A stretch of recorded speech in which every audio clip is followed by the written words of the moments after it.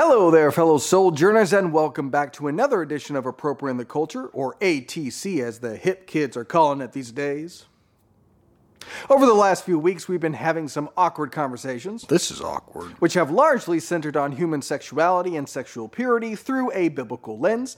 But a question I received is, how do we address these issues when it comes to people who don't hold to Scripture at all, who in no way, shape, or form believe that the Bible is authoritative? How do we persuasively engage with them and argue our position without merely quoting the Bible at them? We'll address all of that and more on ATC. I'm Pastor Shane. I'll be your hip apologist today as we appropriate some culture.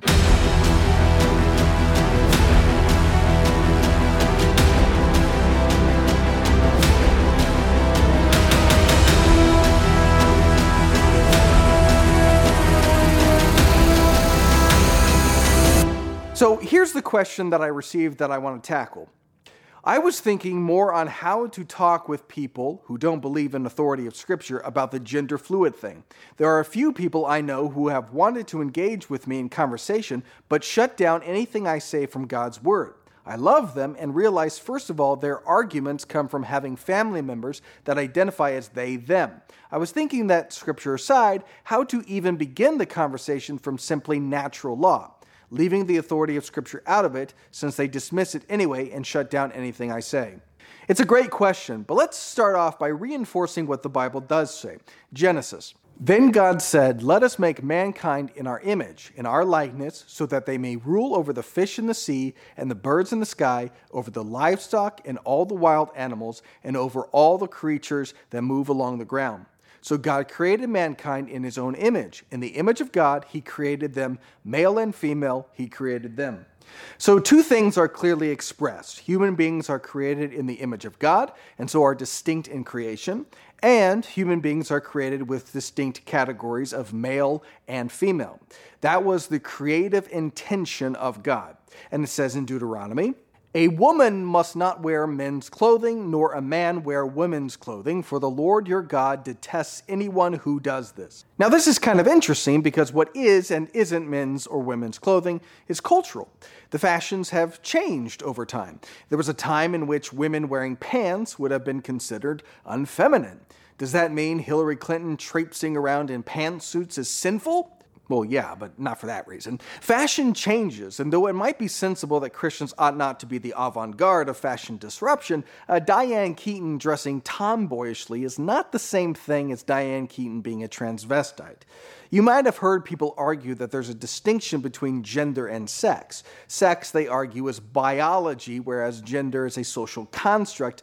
And a lot of Christians and conservatives will balk at that, but it's not entirely nonsense. If I were to say women have long hair and men have short hair, that's a gendered statement, and it's an accurate statement about distinctions between males and females in our culture. But it's not a biological statement. There's nothing biologically that necessitates that women have long hair. There's nothing biologically that necessitates that men have short hair, unless they're going bald. Hello, darkness, my old friend. Women have long hair and men have short hair is an accurate gender statement about distinctions between men and women in our culture. But women can have short hair. Men can have long hair. Girls can play with trucks. Boys can like the color pink. That might be a deviation from the gender norms, but it doesn't strike me as a violation of the created order, which I think is the driving force behind the prohibition in Deuteronomy. The issue is when we start to cast aside the creative order and claim that there is no such distinction between males and females and claim that boys can be girls and girls can be boys. A boy can have long hair. That doesn't mean he's presenting as female. A girl can dress boyishly. That doesn't mean she's trying to be male. Those might be disruptions of cultural gender norms, but they're not disruptions of the creative order.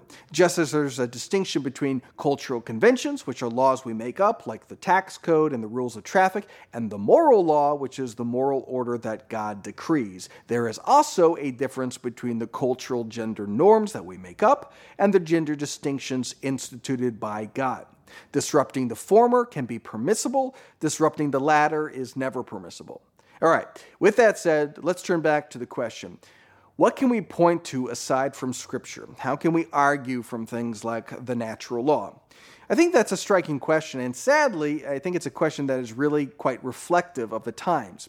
That male and female are distinct and immutable categories in the Homo sapiens species was not a unique or exclusive biblical claim until we all lost our collective minds about 5 minutes ago. Throughout all of human history, we've regarded males as distinct from females, and every single scientific discovery or material fact on Earth has confirmed that males and females are categorically and immutably different. There are biological differences, there are psychological differences, there are chemical differences, there are physiological differences. So what can we point to apart from Scripture? Well, only literally every single field relevant to the topic. Zoology, we're not the only species with male and female distinction. I can't think of a single mammal without male and female distinction. Anthropology, we can uncover the remains of bodies centuries old and know immediately whether they were male or female because of things like bone structure. Chemistry, the reason we prescribe hormone treatments to trans people is precisely because there's chemical differences between males and females. Biology, literally every single cell in our body is a marker of whether or not we're male or female. Now, some people may point to abnormalities like hermaphrodites and say, see? And yes, we live in a fallen world and creation gets twisted. There are certainly all kinds of naturally occurring abnormalities. But you don't define categories by abnormalities. Because if you did, not only can you not say anything definitive about male and female, you can't say anything definitive about anything. How many limbs does a Homo sapien have? Well, I mean, golly gee, some people are born with 2 arms, some people are born with 1, some people are born with none, some people are born with 1 leg, some people lose a leg later in life. So how many limbs does a Homo sapien have? Well, it's a spectrum, it's fluid, it's hard to say. Is it? Or are you just being obtuse? Or how about chromosomes? How many chromosomes do Homo sapiens have? Well, there's a lot of chromosomal abnormalities, so we can't say anything really definitively. We don't define things by their abnormalities. We define abnormalities by their deviation from the natural order of things. And does anyone really believe that people like Bruce Jenner or Ellen Page have some sort of rare chromosomal issue? We can find out. I'll take that bet. The use of pronouns they, them is not only biologically incorrect, but also grammatically nonsensical unless they're conjoined twins. So my question would be, are they in fact conjoined twins? No? Shocking. So to summarize, if the question is, what can we use other than Scripture to argue our position? I think the answer is we can use literally everything that we've ever learned about the natural world as it pertains to males and females. Immutable distinction between male and female is not a uniquely Christian or biblical claim. But will the evidence of the natural world be an effective argument in this case? I think the answer is implicit in the question, which is no. You said, first of all, their arguments come from having family members that identify as they, them. Arguments, being in quotes, is a tell. They're not making a formal argument. They're appealing to emotion. Their position is not based on facts, science, reason, or logic, and so it seems unlikely that they would be persuaded by fact, science, reason, or logic. So then how do we address these things? It's really, really hard. As Jonathan Swift said, reasoning will never make a man correct an ill opinion, which by reasoning he never acquired.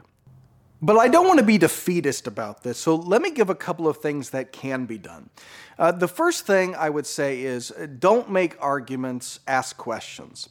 It's not a rational issue, and so the tactics have to be different. In many ways, it's a psychological issue. And just like when it comes to therapy, helpful revelations or insights or solutions are much more effective if it feels like it's coming internally. A good therapist could spot any given issue in maybe just one session, but they can't just blurt out, here's your problem, here's what you need to do, because most likely that'll just be rejected. So the therapeutic approach can be to talk it out and ask probing questions to lead them to come to the realization on their own, seemingly. I think the same sort of approach is helpful, asking probing questions. What is a woman? Define what a woman is.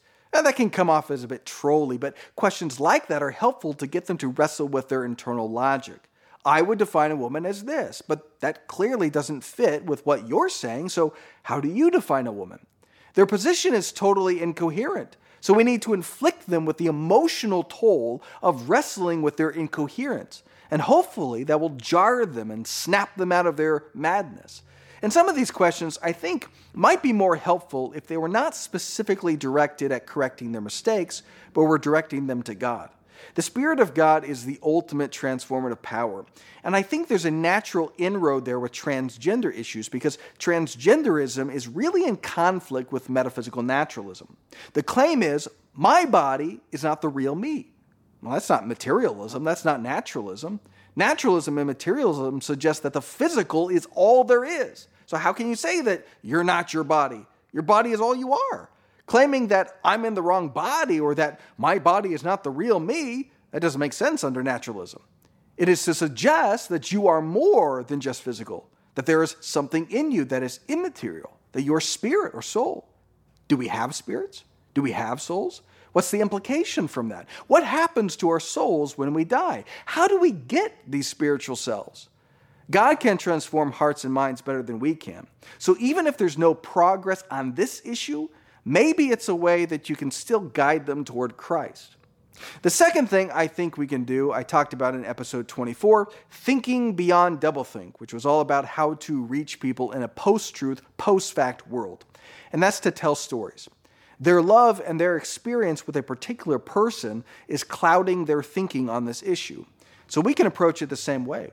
There's no shortage of stories. There's no shortage of accounts of people who transitioned and came to deeply regret it, whose lives were not benefited from buying our current cultural madness, but who suffered unbelievable pain and anguish and despair because of this lie.